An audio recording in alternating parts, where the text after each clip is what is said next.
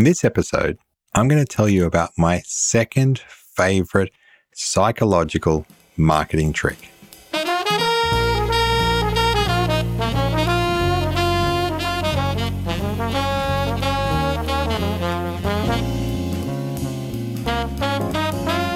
So this psychological trick is called the information gap theory.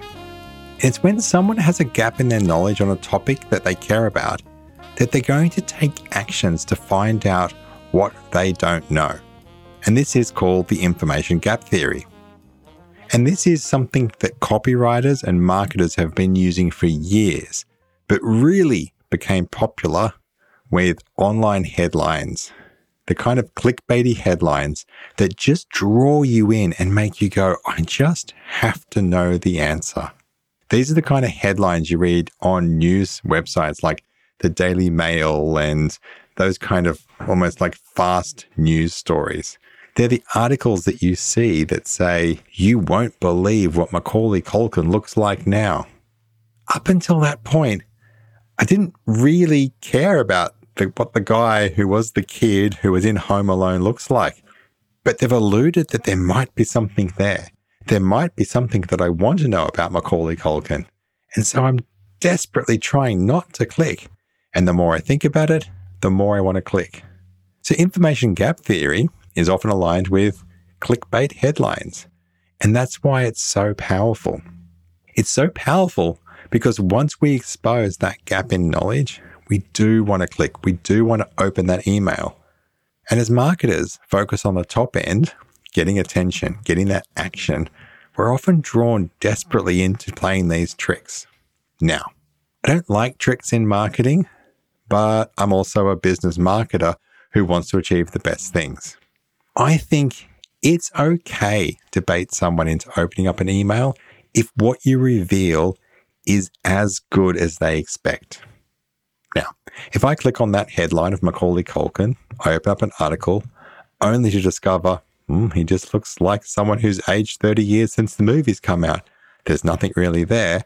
Then I felt tricked. I felt cheated, and that's a bad brand experience.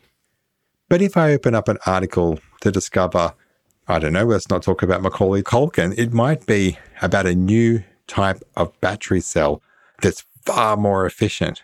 And when I open it up, there really is an article about that. Then that idea of exposing me that there's a new technology, there's a new science, I want to learn about it, that's great. If I see a headline about a new planet that might have life on it, that might be in that Goldilocks window that they talk about, and I open up the article and there really is some chance that they might have discovered another planet, then I'm satisfied. I'm happy, and that's an okay brand experience.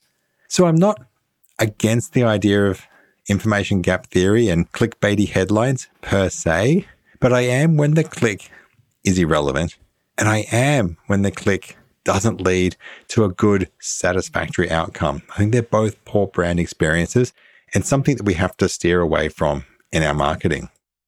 Now, how do I know this really works? Well, apart from the fact that I know I click on the headlines, apart from the fact that I know I try to write some headlines like this, I also know that you're probably still thinking about, if this is the second most interesting psychological marketing trick, what's Jared's most favorite?